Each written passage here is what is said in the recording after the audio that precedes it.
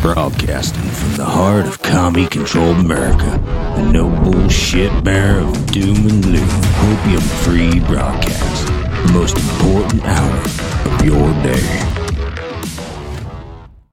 All right. Good morning, good evening, good afternoon, wherever you are in the world. My name is Josh, and welcome to the Red Pill Project's Daily Dose. I hope everybody is doing well tonight, and it is good to be back in the studio.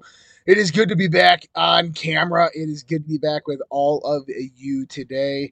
Just getting back into the studio. I don't have everything properly set up, right? So if you guys can hear me and I can hear you, just go ahead and do one of those things right there. That'd be much appreciated. And we're going to go through the news and the events, the unfolding global conspiracy. If you are new here to the Red Pill Project or to the Daily Dose podcast, this is what we talk about. We talk about the unfolding global conspiracy of communism coming to America. We talk about the Great Reset Agenda 2030. We're talking about transhumanism, ESG. We are talking about DEI. We're talking about the infiltration of our social, our cultural, our political, our militaristic systems here in the United States of America, and the eroding of the United States Constitution. And what we do is we try to look at the narrative that's being played. We go out there and we find all the information that we can on the internet. We scour it, then we review it, and then we put it out there to you in a set narrative, which the globalists are aligning with. Now, what's interesting about that is we've been doing this for a while now, and yeah, we've been scarily accurate, and I don't like that. I don't want to be accurate about this stuff. But you know what?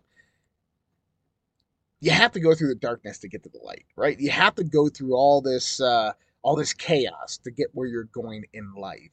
And I guess this is meant to happen. This is kind of like the birth pains of humanity that we're going through right now. A few announcements. I do a crypto mastermind, and I wanted to apologize to everybody out there. I forgot it was Tuesday. I was driving home today, and we had rescheduled it from Sunday. I was driving home today. I thought it was Monday, and so completely blanked my mind. I had another show even scheduled at the same time, so it was kind of interesting. So I will put out a message on the Social Red Pill about that for the rescheduling of that event right there, probably tomorrow, for everybody out there wondering. Tonight, the After Dark chat. That is at 9 p.m. Eastern or 9 p.m. Mountain Standard Time, 11 p.m. Eastern Standard Time. The After Dark chat is going to be on the socialredpill.com. That's all one word, socialredpill.com. And the linkage information will be on the left-hand side under the events. And it's just going to be the normal chat. And then we'll also put that link out there for everybody to see. If you are interested in doing that, that's a Q&A with myself. I don't know how much time I can commit tonight. I did drive, 13 hours nonstop last night into this morning. Got home about 10:30 this morning. Got about maybe 3.5 hours of sleep today, so pretty exhausted. But we're going to go ahead and do the After Dark chat tonight.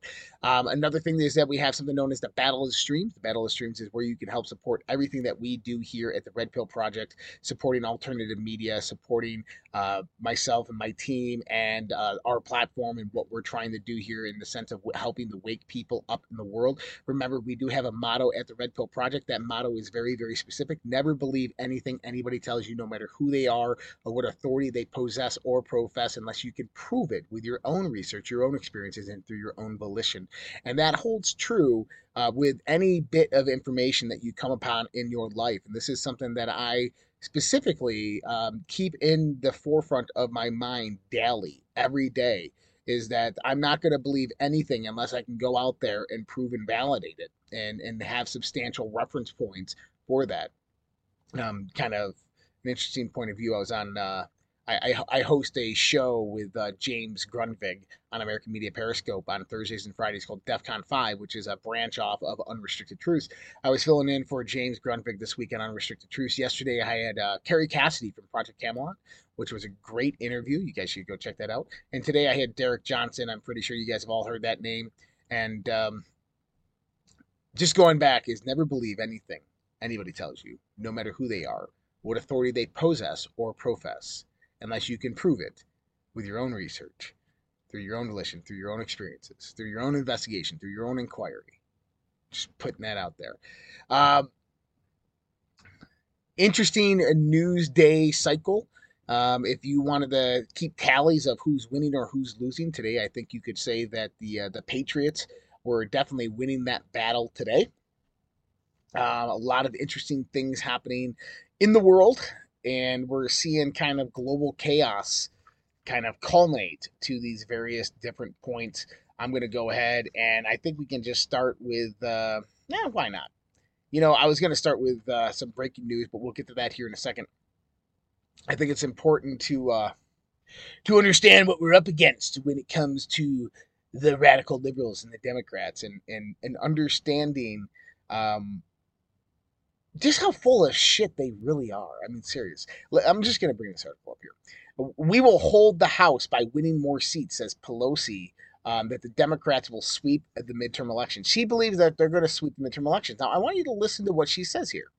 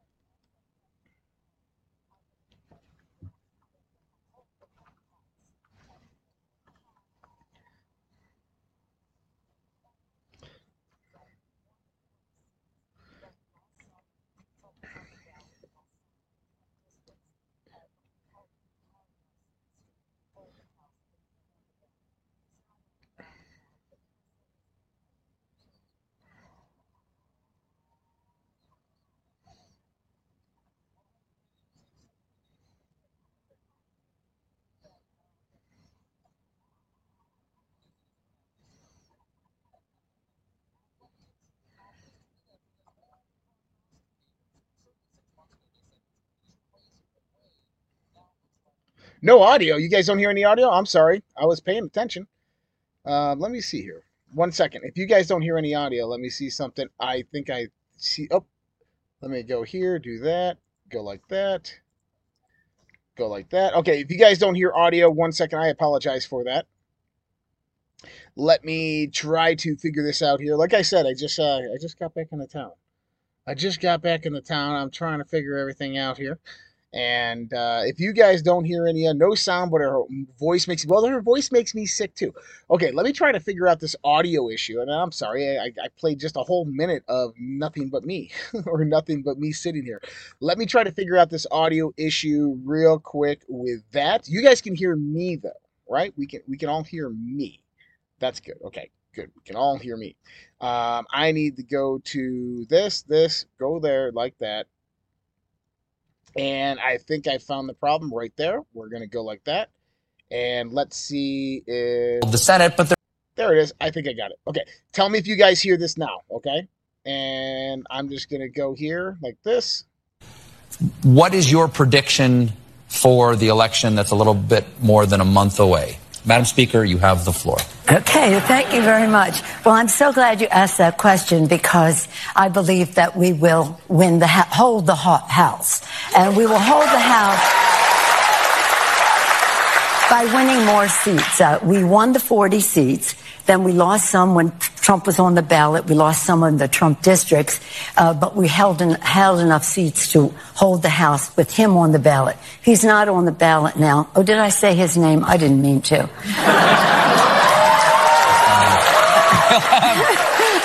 We'll have the videotapes fumigated. Perhaps you could bleep that out. No worries, okay. No worries.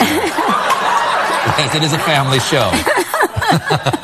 But what gives you the confidence to do that? Because all the prognosticators, certainly 6 months ago, they said it was going to be this crazy red wave. Mm-hmm. Now it looks likely that the Democrats will hold the Senate, but there is still a slight favor for the Republicans to take the House. Well, okay, so you ready? Always. Okay. Here's the thing. When we won in 2020, and again, fewer seats, but still holding the House, we started right away to prepare for the next election in terms of organization. Mm-hmm. Own the ground. When you mobilize, you must own the ground to take out the vote. You have to do that with inspiration and how we put together our messaging. And that's the second M. And the third is money. So we're getting ready for the election. That was in December of 2020. Okay, I've heard enough. She says you have to own the ground to take the vote. What are they really talking about? Listen, There's no way they won in 2018. There's no way they won in 2020, and there's no way they're going to win in 2022. How are the Democrats winning? Well, let's go to some breaking news and look at this. Let's see how the Democrats are winning elections that the mainstream media is not talking about. This is huge. Election company Konnech CEO Eugene Yu arrested in Los Angeles for theft of personal data of election workers and sent to China. Wait, what? What are you talking about here?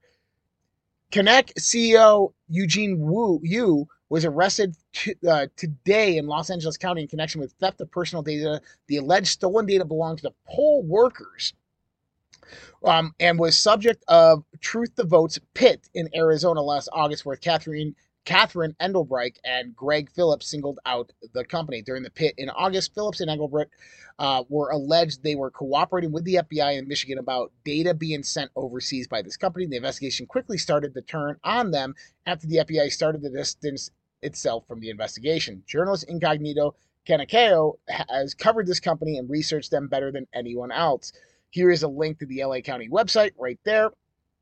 And this is what we're going to read for you. This is from the LA County website of what they released.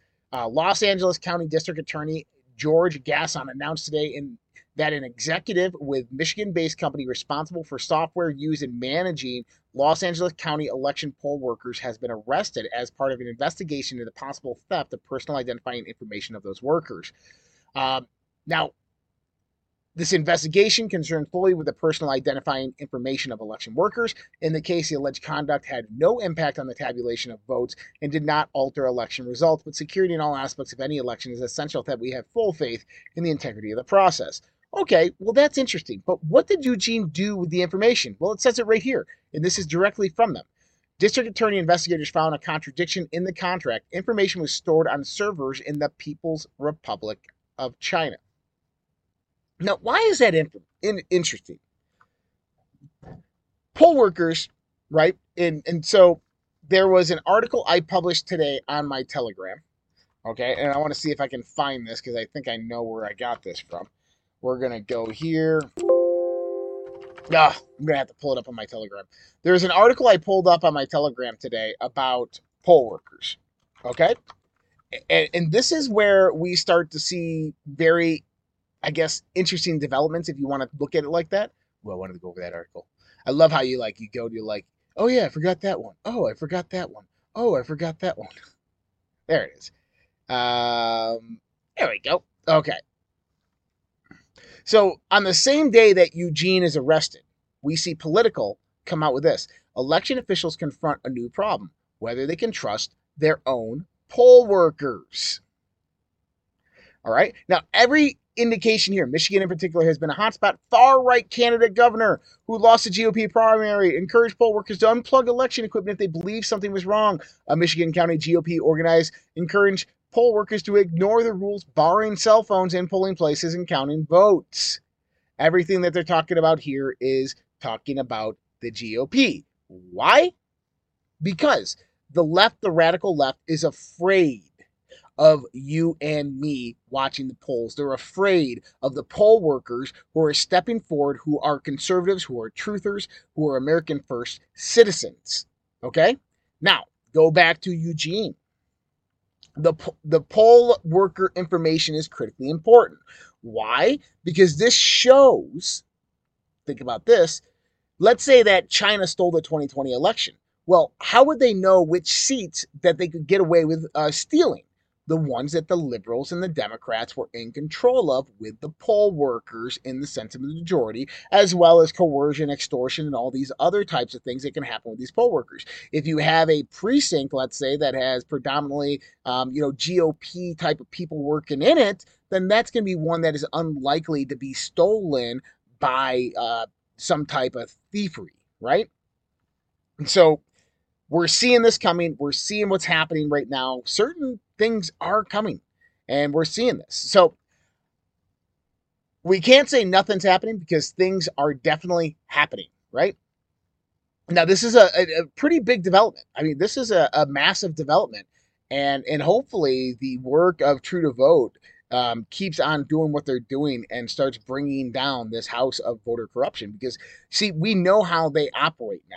And as Nancy said, we got to own the ground if we want to take the vote. You don't take the vote. You win the vote. And see, there is a red wave coming. Colbert was correct on that. Now he's saying that, well, it looks like you're going to keep the Senate. No, it doesn't. I don't know what polls they're talking about. Nate Silver's polls. They say that the Democrats are leading just slightly, or the Republicans are leading just slightly in the congressional. No, that's not the case. They are going to take, the Republicans will take the majority in the Senate and Congress. This is what we're seeing with all national polls that are being honest. The problem is the polls out there are not being honest. The polls out there are completely manipulated, because that's one part of their thievery, is to manipulate polls to no end to set the mainstream narrative that they are winning. Excuse me. All right. So we have the election come up, midterm elections. Don't even know if it's going to happen. I know, right? I don't know if it's going to happen either. I'm skeptical on that front, because there is just too many things happening globally that we're actually going to go over here in a little bit. And one of those is the global economic collapse. One of those is World War III. If you've been with us for any period of time here with the Red Pill Project, the Daily Dose, or if you're new, there's one thing that I've been talking about since 2020 known as the Global Firestorm Event. The Global Firestorm Event deals with social, cultural, and political destabilization at the local, the state, and the federal level. This isn't just in the United States. This is globally in any country. And then what you'd have is attacks on infrastructure and supply chain. And then you'd have some type of massive events like global economic collapse and World War III. All these things are playing out right now. Now, we can sit here and say that, supply chain collapse is coming. It's already here. The supply chain has already collapsed. We're just haven't come to that realization that that is the case. And see, we know this because there's nothing new coming in.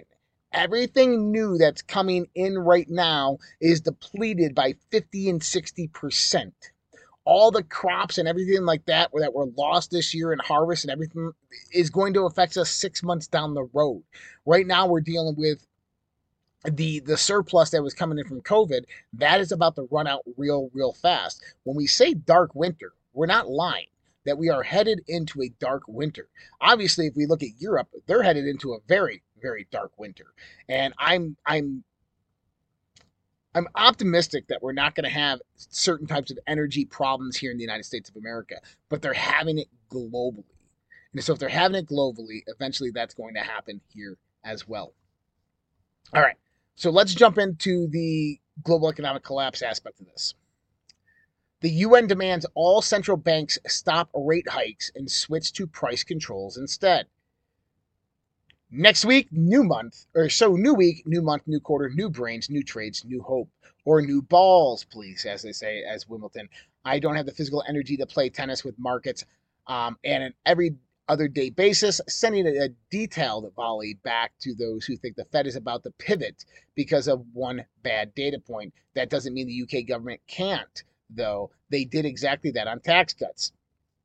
And so this is Tyler Durden from Zero Hedge. He says, all I can say is that reread what I've been saying all year about this being more about just the data. I am told every gold bug, kryptonite, bond bubble boy, equity enthusiast, derivative devil, property shill, commodity compare is sitting on the sidelines bleeding out and is waiting for the Fed to pivot in order to go all in on the next inflationary everything asset bubble. And then he says, what does this interest me enough to cover today is the UNCTAD, the agency dealing with global trade, demanding all central banks stop rate hikes. Now, we talked about this briefly yesterday when I was on audio, and instead switch to price controls. They argue policymakers appear to be hoping that the short-term monetary shock along the lines, if not on the same magnitude, as that pursued under Paul Volcker will be sufficient to anchor inflationary expectations without triggering a recession. Sifting through the economic entails of the bygone era is unlikely, however, to provide the forward guidance needed for a softer landing, given the deep structural and behavioral changes that have taken place in many economies, particularly those related to financialization, market concentration, and labor's bargaining power. So basically, what we're looking at here And he goes on and let's do number 2. So that was number 1. Number 2, a New York Times op-ed, U.S. Ships Act would break China's control of the sea. Repeating last month's VOA, as China expands its fleets, U.S. analysts call for catch-up efforts that as China builds more naval and merchant ships, U.S. maritime experts are calling for a Ships Act comparable to recently enacted CHIPS Act, recalling the efforts undertaken in World War II when domestic shipyards launched more than 5,000 vessels. One expert says the Chinese industrial base is a behemoth and the U.S. shipbuilding industry base is frequently undersized as a function of the size of Americans' economy and influence around the world. This is a key argument in 2021's In-Deep Ships Maritime Logistics. The U.S. would go back to the sea to underpin industry and the Mahan geostrategy.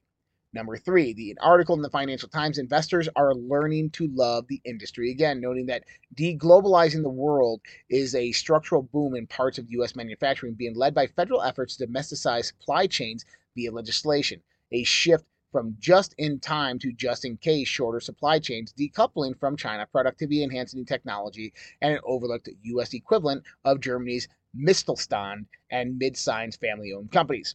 Okay. He goes on to say, draw your intellectual blinkers here. Now, firstly, I'm going to comment on a lot of what's happening in this article. Global financial, militaristic aspects. Firstly, the UN coming out and saying that Federal Reserve banks around the world, central banks around the world, need to stop inflationary increases because what that's going to do is halt the global economy and produce a global recession. They're not wrong. But here's the thing, is if you don't do that, okay, stagflation will increase, hyperinflation will increase, demand will go up, supply chain will go down, prices will hyperinflate. That is going to happen. That's the inevitable unless you raise rates to match the current interest rate or the current inflation rate. So when the central banks, UN comes out and says, hey, stop doing that. They're right that it's going to cause a global recession. Same thing with raising rates. That's going to cause a global recession or at least a geographic recession within a certain area. Now, other key points here.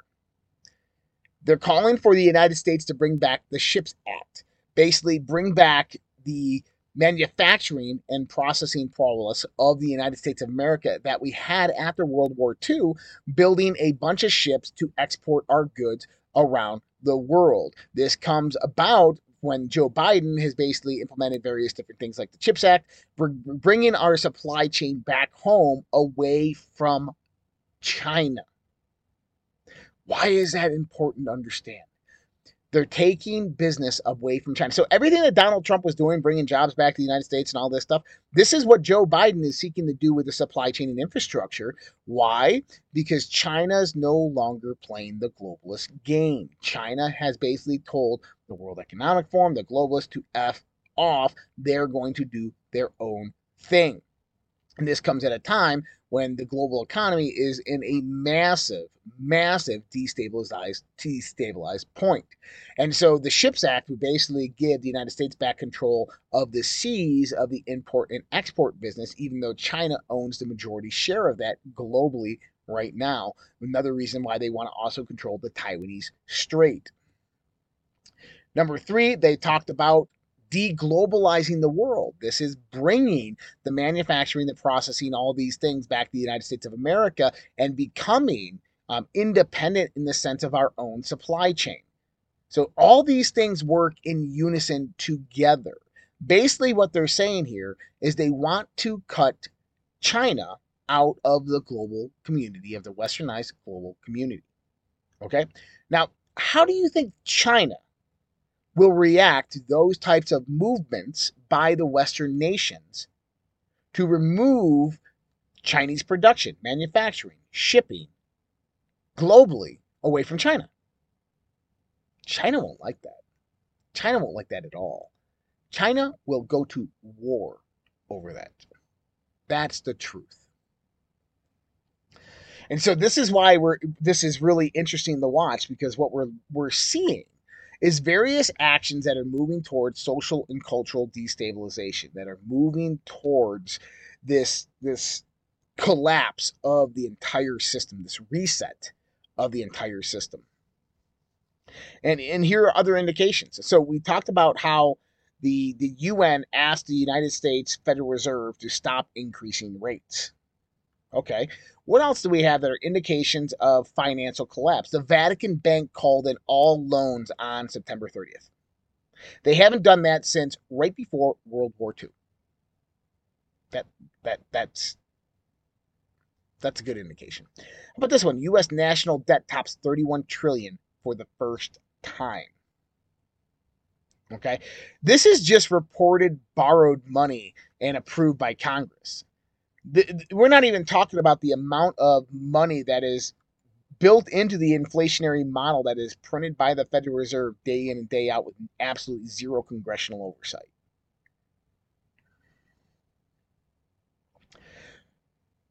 We have the great Rubini, and he says stagflationary debt crisis is here. We've talked about Rubini before.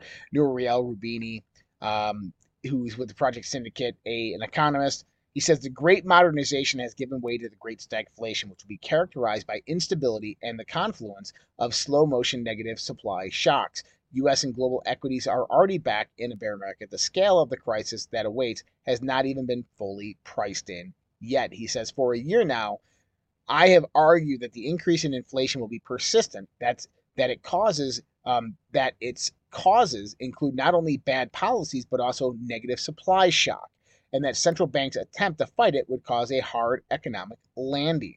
When the recession comes, I warned, it'll be severe and protracted with widespread financial distress and debt crises. Notwithstanding their hawkish talk, central bankers caught in the debt trap may still wimp out and settle for above target inflation. Any portfolio or risky equities and less risky fixed income bonds will lose money on those bonds owing to higher inflation expectations. He goes on to say, how do these predictions stack up? First, team transitory clearly lost to team persistence in the inflation debate. On top of excessively loose monetary, fiscal, and credit policies, negative supply shocks caused price growth to surge. COVID-19 lockdowns led to supply bottlenecks, including for labor. China's zero COVID policy created even more problems for the global supply chains. Russia's invasion of Ukraine sent shockwaves through the energy and other commodity markets, and the broader sanctions regime, not least the weaponization of the US dollar and other currencies, has furthered balkanized and the global economy, with friendshoring and trade and immigration restrictions accelerating the trend towards deglobalization. Here we go again, deglobalization. Now, what he's basically saying here is we're headed towards a massive inflationary pressure, okay, that we're going to head into this depression, or I would call it a depression or a recession. But one of the trend lines that we're seeing here is countries are decoupling from the modern global environment. We're seeing deglobalization in the economic sense happening everywhere. Supply chains are coming back. Manufacturing's coming back. They're trying to bring critical infrastructure back. Why?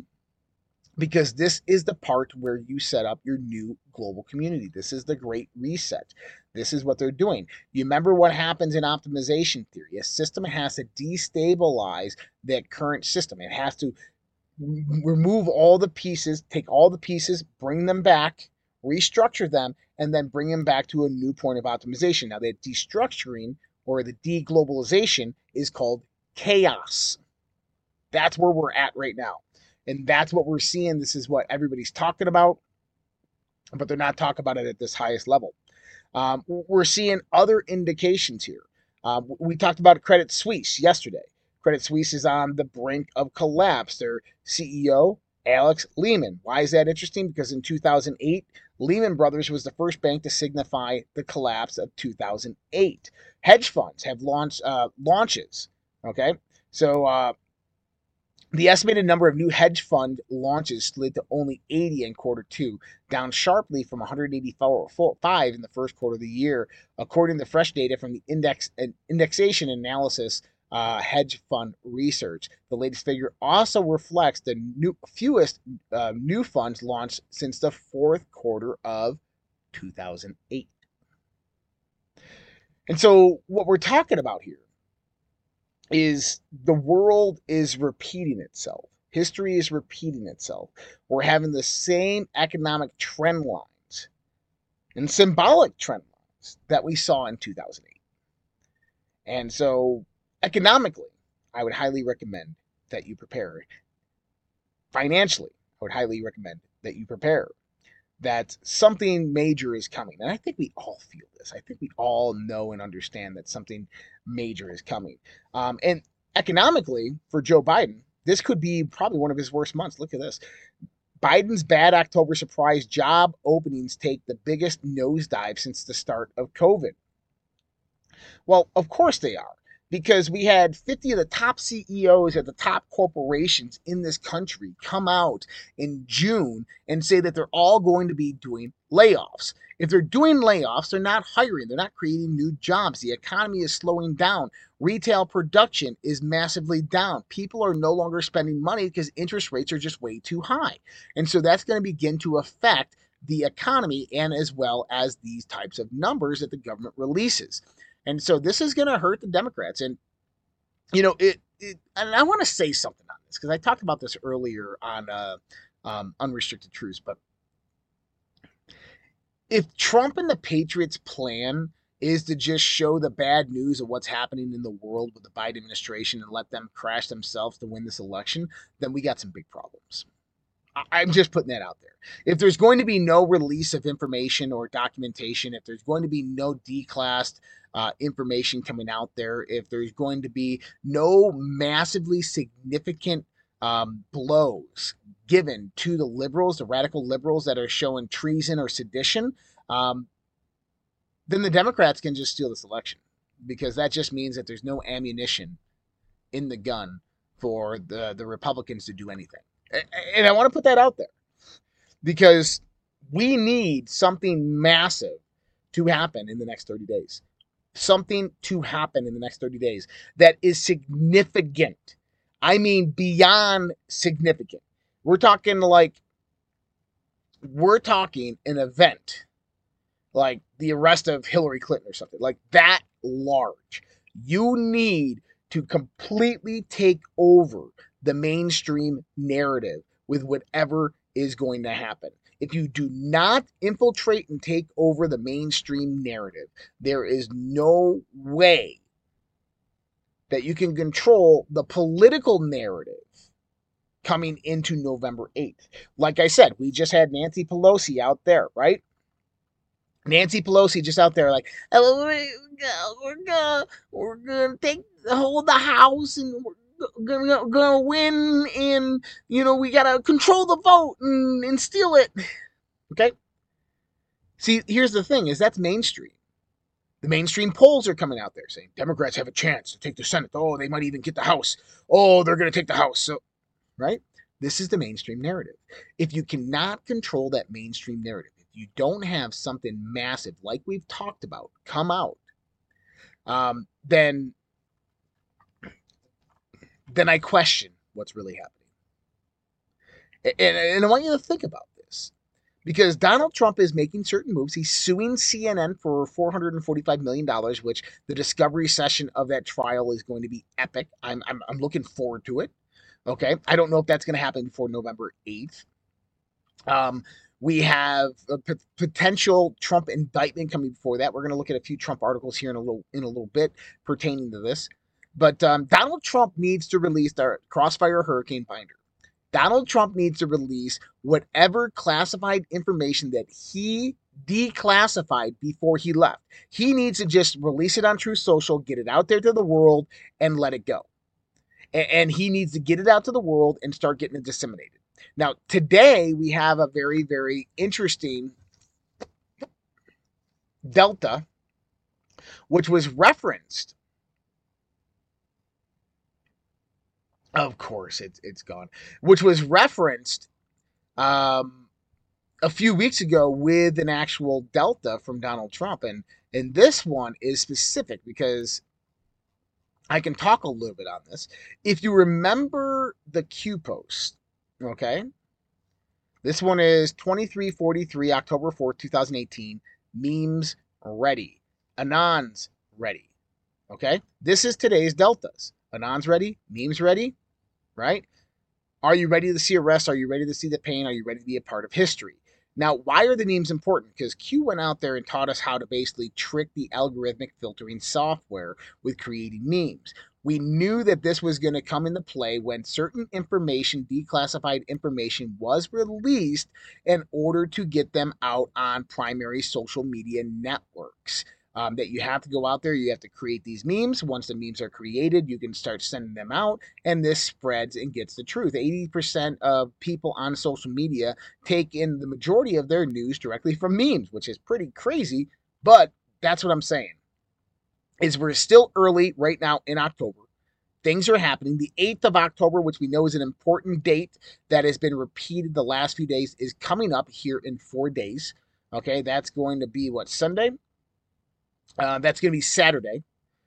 And so we could see some type of major global event happening on that day. I don't like making date predictions, but I'll make a date prediction on that one because that's been a significant date.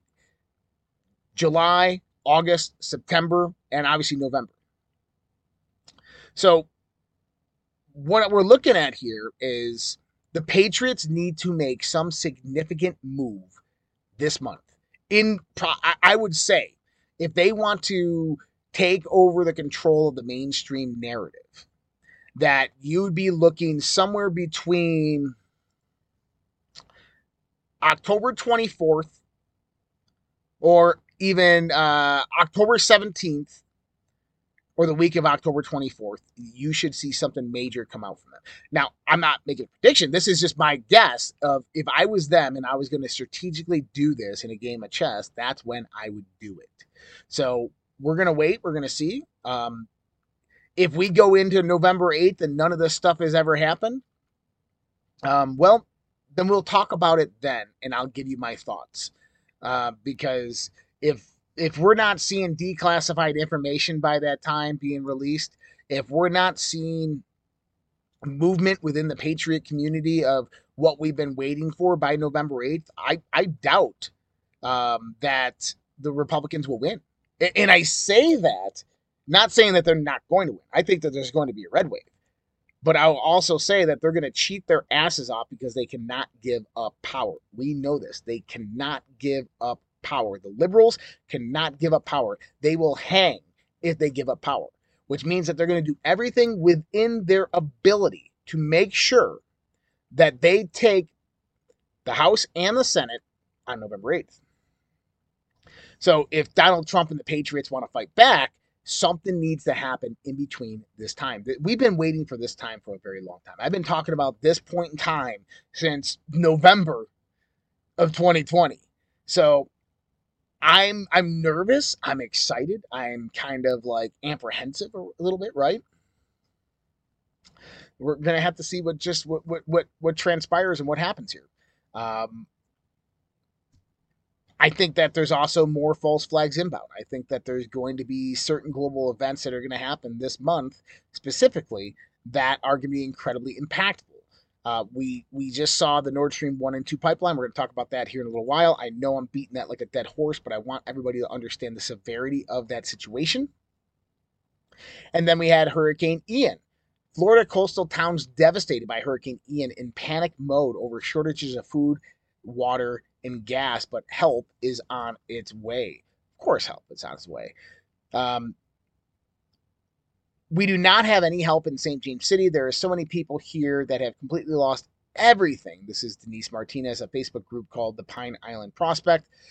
Southwest Florida ever return to its former glory? I do believe it will. We had Hurricane Andrew that hit there multiple years back, decades ago. But we know that there's various different military mobilizations going on with the National Guard out of South Carolina, North Carolina, Georgia, Alabama, so forth, going in there and supporting the people in Florida. And our thoughts and prayers go out to the people out there in Florida, including any members here on the Social Red Pill who have been affected. I know there's quite a few of you. Hurricane Ian is an anomaly. In a traditional hurricane season where everything was massively suppressed where there was no storms, and all of a sudden we have back-to-back storms and one that hits a Category 5, and just happens to be a storm that hits Florida, Sarasota, and even passed by Mar-a-Lago at the same time that the president, who lives in Florida, and DeSantis both are calling on a storm that happened, not an actual literal storm, but the storm politically. I think is massively too symbolic, as well as Hurricane Ian happened at the exact same time as the Nord Stream 1 and 2 pipeline were sabotaged, which kept it out of the mainstream media narrative. Only very few people were actually reporting on it. And this is because the United States of America was, or not the people of the United States, but the deep state of the United States of America were the ones who orchestrated the event. So this is where these false flags come into play, is they basically provide cover and they attack your enemies. So it's sad to talk about this, but I do believe that more of these types of events are inbound and that this is going to be a very chaotic month. We're just getting started here. Obviously, we have important dates to remember for this month: October 8th, October 17th, October 29th, October 30th. These are 4 dates to keep in mind where potentially we could see a lot of movement or something happening. What else do we have? Maybe another win for the good guys here is Elon Musk is buying Twitter. Immediately after it was announced that Elon Musk would be going in and buying Twitter with a $44 billion takeover, massive accounts began losing followers, almost like these followers were deleted. Because they were. Because those followers were nothing more than bots. Elon says he is going to basically revamp Twitter and turn it into something completely different. It is an accelerant to creating X, the Everything app. And so he's building what's known as the Everything app. And this is kind of from Zero Hedge right here. Buying Twitter is an accelerant to creating X, the Everything app. And this is directly from Elon Musk right there. And you don't have to look at those women's breasts there, but just know that this is what Elon Musk is saying. Now, you got to ask yourself, what is Twitter? What does Elon mean specifically about this?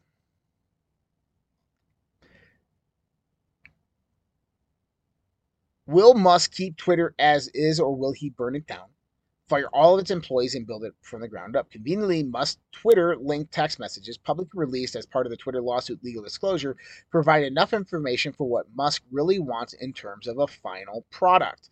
First, as stated in the following exchange with Valor CEO Antonio Gracias, Musk believes in free speech, so much so that he finds Russia Today quite entertaining with lots of bullshit, but some good points too. Musk expressed similar sentiment in the following exchange with ex-wife Tula Jane Riley, who is dismayed at the Babylon Bee's suspension and who proposed to buy Twitter and make it radically free speech or delete it.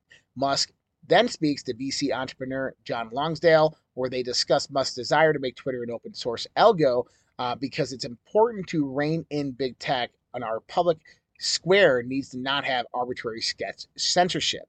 Musk's response: what we have right now is hidden corruption. And he's absolutely right. And this is some really good information coming from Elon with these released text messages. As an aside, a few weeks later, after it emerged Musk had purchased a sizable stake in Twitter, John Lonsdale made an interesting observation. I bet you the board doesn't even get full reporting or see any report of the censorship decisions and little cabals going on there, but they should. The lefties on board likely want plausible deniability. Things get more interesting in this exchange with Twitter founder Jack Dorsey, in which Jack echoed not only that Twitter must be an open source protocol, but that it can't have an advertising model. Otherwise, you have the surface area that governments and advertisers will try to influence and control. It has centralized entity behind it. It will be attacked. Jack's conclusion: this isn't complicated work. It just has to be done right so it's resilient to what has happened to Twitter. After a lengthy back and forth, Musk tells Jack that it's worth both trying to move Twitter in a better direction and doing something now that's decentralized. And this, by the way, that type of information coming from Jack Dorsey is massively surprising. And this shows that, in my opinion, Jack Dorsey was a globalist-controlled puppet for a very long time who truly did believe in free speech. Look at his words. His words are right there in private. A quick tangent in what we learned, it wasn't just Elon seeking to buy Twitter. So was JP Morgan of crypto, Sam Bankman-Fried, also SBF, the prominent role in the company going forth. The second tangent, SBF's net worth and how much money they could put into Twitter. Short answer, both a lot. Another interesting exchange with Matthias Döpfner, CEO of German media conglomerate Axel Springer, which owns a bunch of tabloids such as Bild, in which he says that if Musk buys it, Alex Springer would be willing to run Twitter. So, game plan. Solve free speech on the internet. Great. That's also decentralization. Open source algos. Number 2, solve the share price. Current state of the business, obviously. What else are we seeing here? Elon Musk has hinted towards X, an app for everything. Go back to my Substack and read my article on this. I'm telling you, it's coming. This is going to be integrated with space satellites, internet. This is going to be the number one social networking app that is going to come out in the world after Musk redesigns this. It'll be decentralized. How do you decentralize Twitter? You put it on Starlink. Yes, you put it on Starlink. You host it on your cloud servers in space, completely decentralized. I'm just saying, go back and read that Substack article that I wrote many months ago. I'm telling you, this is gonna happen. At least I'm thinking that this is gonna happen. All right. Let's jump into some real news here. As they lose arguments, climate scientists call for the ban on dissenting views. A cohort of climate fanatics claiming to be scientists are demanding that a prominent science journal pull a recent study about the alleged climate crisis because the paper does not align with the prevailing global warming dogma. The European Physics Journal Plus, published by Springer Nature, published the review, which looked at data on possible changes in the frequency or intensity of rainfall, cyclones, tornadoes, droughts, and other extreme weather events. On the basis of observational data, the climate crisis that, according to many sources, we are experiencing today is not evident. To the average climate fanatic, these words are frightening. They consist of cow farts and gas-powered cars are heating up the planet, which in turn is causing there to be bad weather in some areas from time to time. The FP fake news agency was so upset by the study's finding that his employees frantically contacted the slew of climate scientists, at least 4 of which confirm that the paper must be false. The paper gives the appearance of being specifically written to make the case that there is no climate crisis, rather than presenting an objective, comprehensive, up-to-date assessment, said Richard Betts, the head of the climate impacts research at Britain's Met Office. Why? Because there's billions upon billions of dollars to be made in climate change. Governments are funding it radically. If you guys remember, I had a guest on, an NYU professor who's also a climatology expert, and I called them out on this. I said that, look, you guys receive billions upon billions of dollars each year. Why wouldn't you align with a consensus norm? And he didn't like that too much, from what I remember. This came right after, by the way, he said that he agreed with me that climate and weather was dependent upon solar cycles in the sun. Anyways, and we can talk about atmospheric CO2 levels versus ground level CO2 levels, the manipulation of that data on ground level CO2 levels, and just the planting of more trees and plants in our inner cities. Wow, look at that. And here's the thing, and I want anybody out there who believes in climate change and is a climate activist to understand. We want to save the earth too. We love the earth. We don't want to kill the earth. But we're seeing different data than you are that tells us different stories. I'm not saying that we need not to go out there and reduce fossil fuels. I'm not saying that. I'm not saying that we, don't go out there and clean the planet. But let me ask you this. If you are a climate change activist and you're sitting here talking about fertilizers and CO2s. Whatever happened to the debate on the massive amount of hexafluorines and all various different types of toxins that are released by industrial waste into our atmosphere, that are ruining the ozone layer, that are falling down in the atmosphere as particulate material, that are poisoning our food, our soil, and our water? Whatever happened to that argument? Because carbon dioxide obviously doesn't seem like a very, very bad gas, considering that we exhale it in our bodily process, and green plants with chlorophyll utilize it as fuel. So whatever happened to going out there and stopping all this shit about actually polluting and poisoning the earth? Carbon dioxide doesn't pollute or poison the earth. It doesn't even have an impact on, when we're talking about surface level CO2 levels, it doesn't even have an impact on the greenhouse effect, which takes place in the lower stratosphere. So that's my question. Whatever happened to going out there and fighting the real parts that are killing this earth?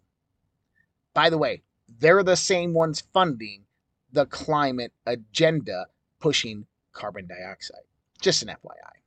But nobody cares to hear that. Nobody wants to know all that. And then on the other side of the house, mRNA spike proteins found in the heart brain of deceased fully vaccinated man. You know, we had this back in 2000, I think it was 2021.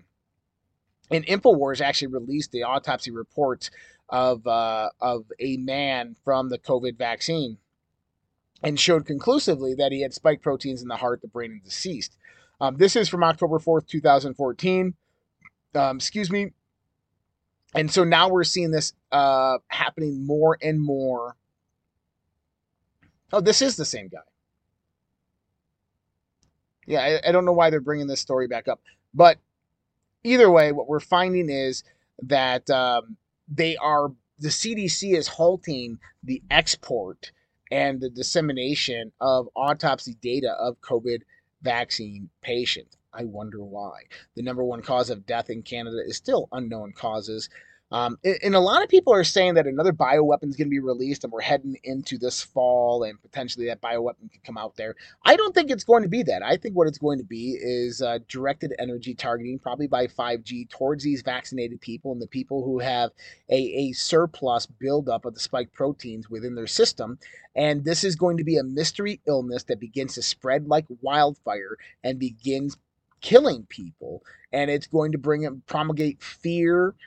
It's going to bring about lockdowns, all these types of things. I see this as a potential that these people could do against us, and that the fear of an unknown illness of unknown origin, the silent killer, that right there is the ultimate psychological warfare. And that's why I think they'll do it, because they're coming down to this point to where a move has to be made globally to implement their New World Order. So at least that's my thought. We can jump into a little bit more COVID news here. Healthy young woman dies in just one day after getting vaccinated for COVID. This is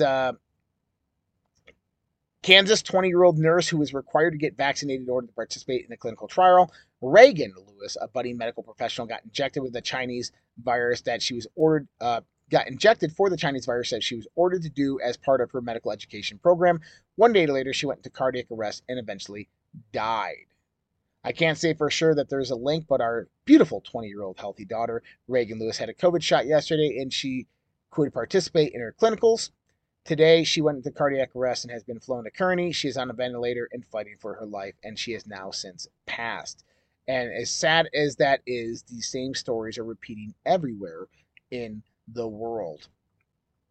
And what are we seeing in the sense of this vaccine? Well, another one from Natural News. Mass die-offs are happening now. Close to 26,000 excess deaths recorded in England and Wales since April. And this is just what's being reported in the sense of what we know we can relate directly to the vaccine.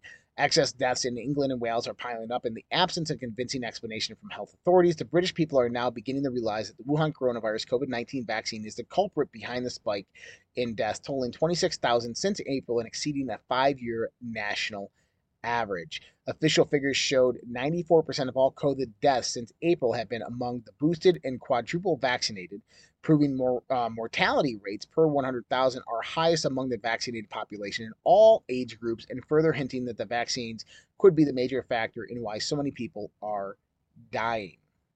The data revealed that England and Wales suffered 10,673 deaths in a week ending September 16, equating to a new high of 1,009 excess deaths compared to the United Kingdom's 5-year average. This number constitutes a 10.4% rise in the 2016, 2019, and 2021 average.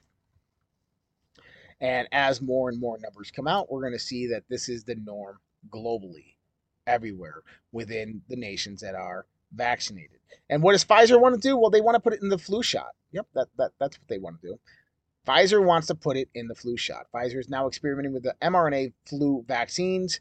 They've entered a phase 3 clinical trial for the new mRNA-based influenza vaccine, which will rely on the same controversial technology as the company's COVID-19 vaccine. Not only that, is what they also want to do is they want to basically combine the COVID and flu vaccines. Now, I don't know if you saw this article, but COVID right now is making a comeback globally. That's right, but it has different symptoms this time.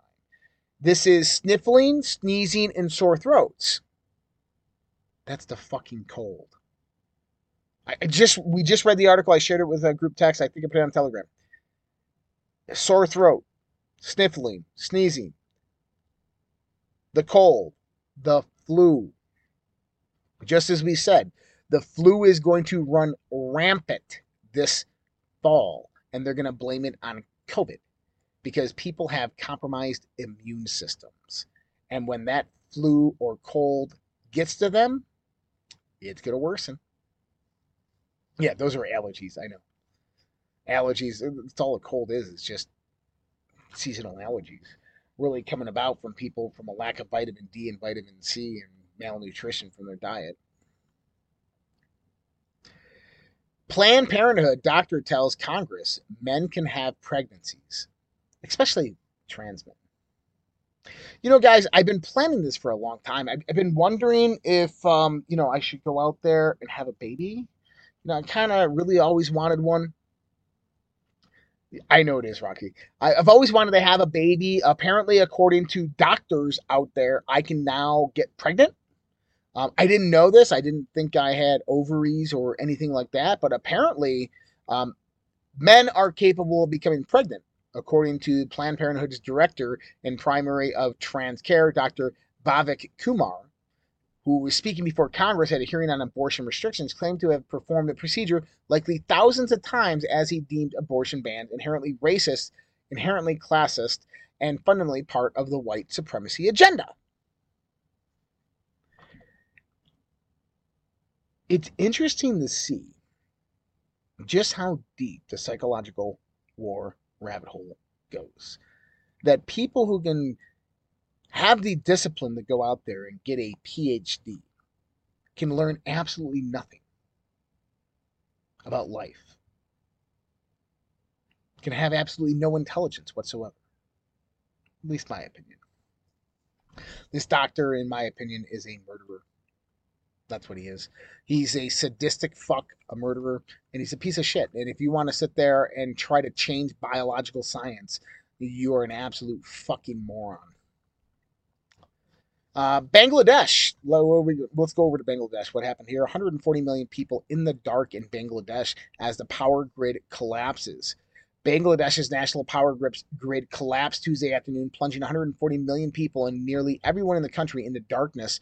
Reuters spoke with officials at the state-run Bangladesh Power Development Board, who said power transmission failed in the eastern part of the country and then tripped power plants nationwide, cutting off power to the capital of Dhaka and major metropolitan areas. Bangladesh Power Development Board said engineers are investigating glitches in the power system. He said restoring the system would take several hours once resolved.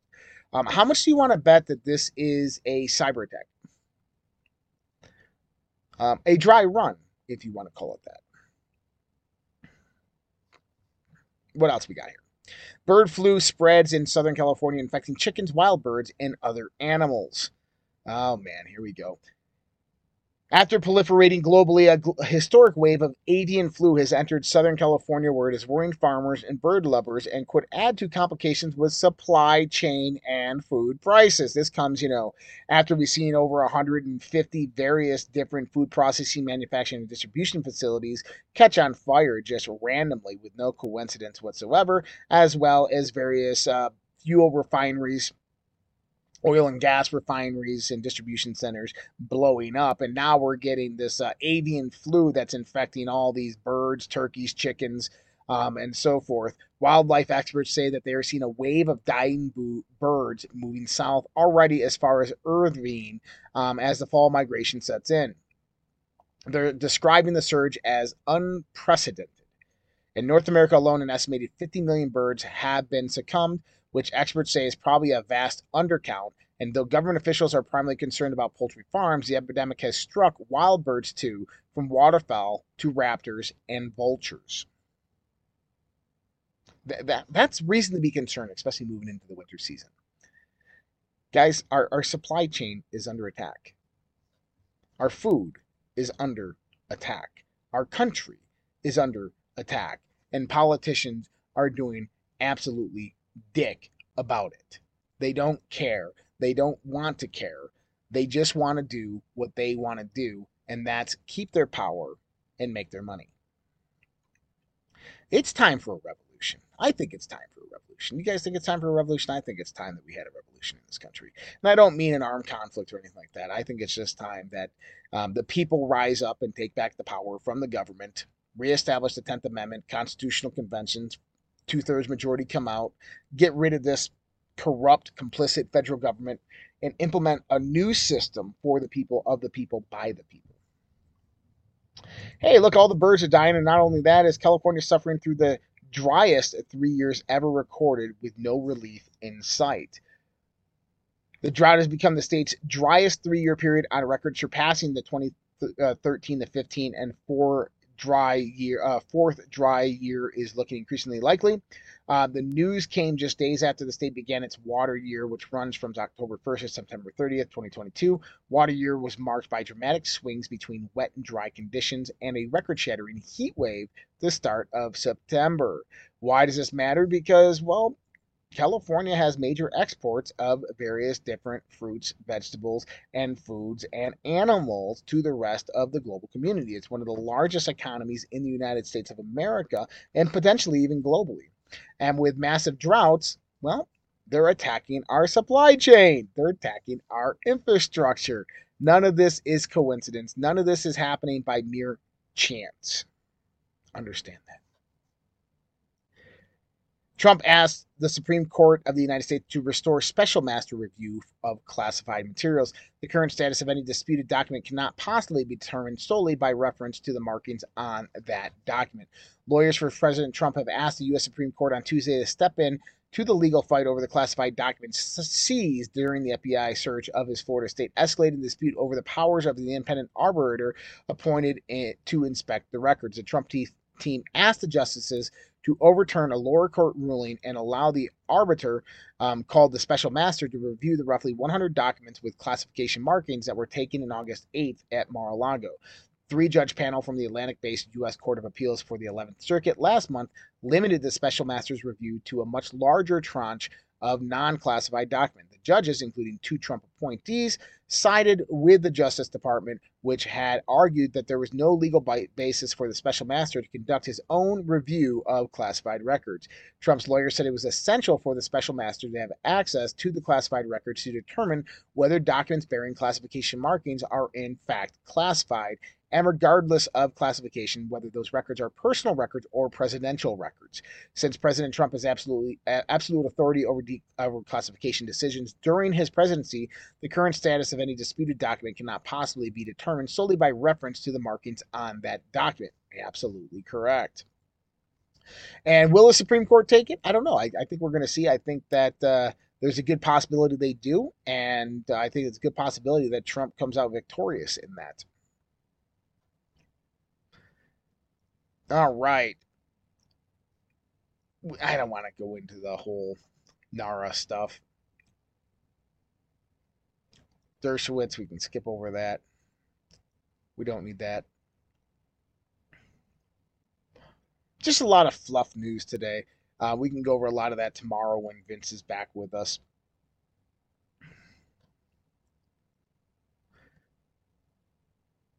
Let me hold on one second. So yesterday we talked about a new police station opening in Canada where China can go in and monitor and actually detain its citizens in that country. Well, guess what? China launches a police station in New York City.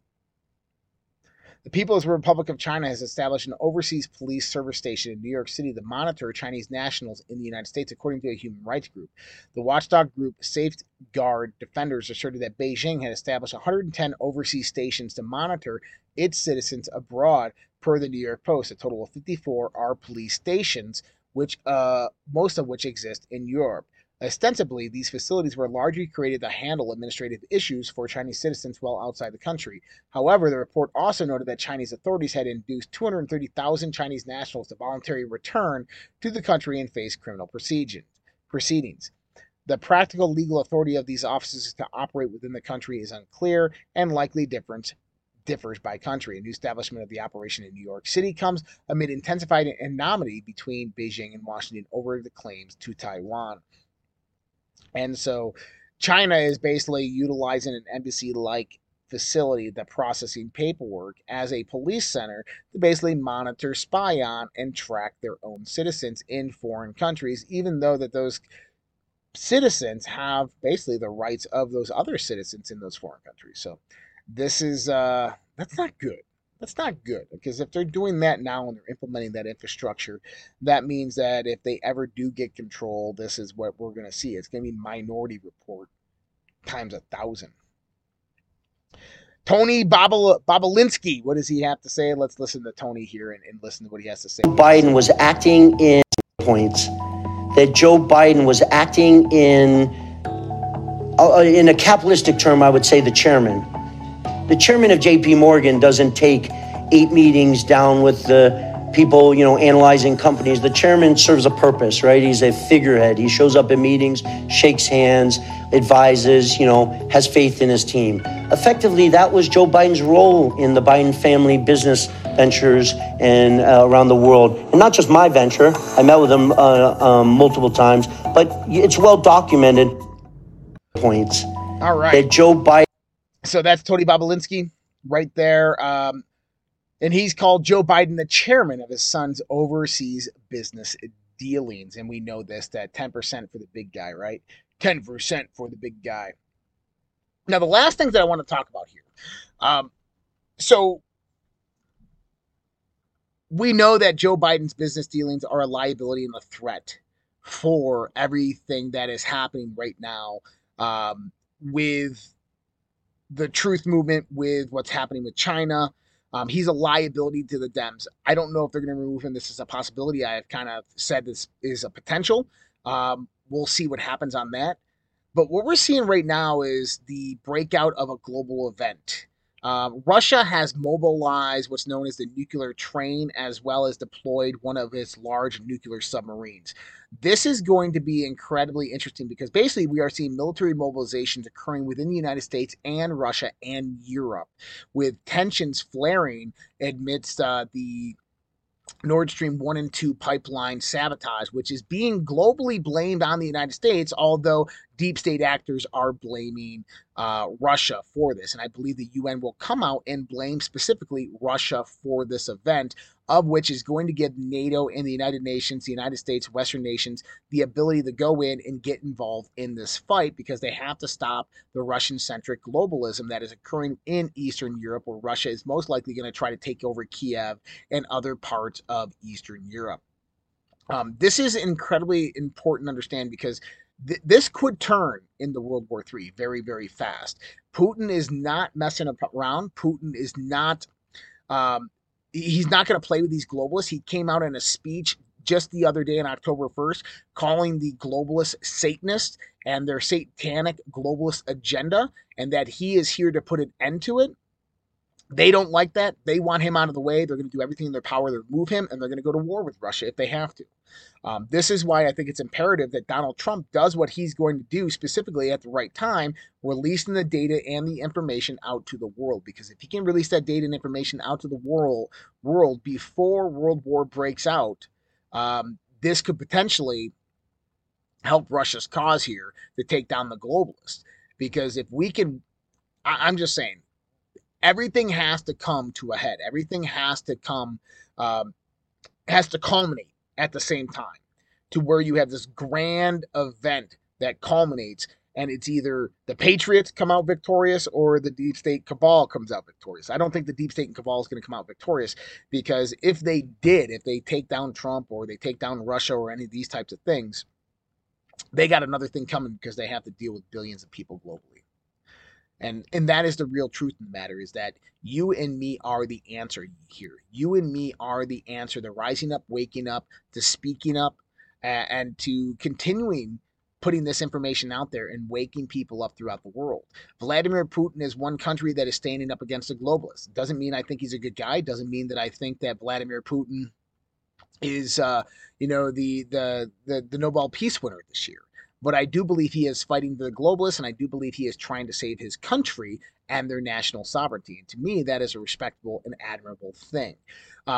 In the sense of Donald Trump, I think he is doing the same thing here. And I think these two men are under immense pressure from these globalists. But I do believe that the globalists have their backs against the wall, that the globalists are losing the information war, and that they're losing possibly even the kinetic war that is occurring right now. And this is why they're pulling everything out from all spots, angles, to basically fight. And this is why it's so critical that the globalists want to take the November 8th election. And this is why they'll cancel it if they absolutely have to, because they cannot afford to lose it. And this is why Donald Trump, the Patriots, people like you and me are fighting to make sure that that election does happen, and that there is a red wave and we do take back power, because that is one of the key signatories of how we need to move forward to take back our actual country. So I want to go out there and say a thank you to everybody who has donated on the Battle of the Streams. Much appreciated for all the donations that came in on Pill, that came in on DLive and Rumble. You guys are absolutely phenomenal. Vince keeps that list, and so I don't have the list in front of me, but much appreciated to all of you guys for helping us donate. If you guys want to help us out in any other way, shape, or form, you can go to givesendgo.com/redpills or redpills.tv/go. Don't forget to check out our I can't even speak. One of our sponsors, getgoldtoday.com. This is Dr. Kirk Elliott for your 401k, your IRAs, or if you just have cash and you want to get some silver. Silver is up over 10% for the week. Getgoldtoday.com. If you want to give them a call, 720-605-3900. They definitely can help you. You can ask anybody in the chat who's worked with them. They are absolutely fantastic. As a reminder, tonight at 9 p.m. Mountain Standard Time, 11 p.m. Eastern Standard Time, we have the After Dark chat, which will be taking place. I'll be there. It's a live Q&A. You have to be a member of the socialredpill.com in order to do that. Just go on over there, get one of those free profiles, and we can get that started for you, and we'll see you guys there tonight. I hope all of you guys have a great night. We'll see you again tomorrow night with another episode of the Red Pill Project Daily Dose. Have a great night.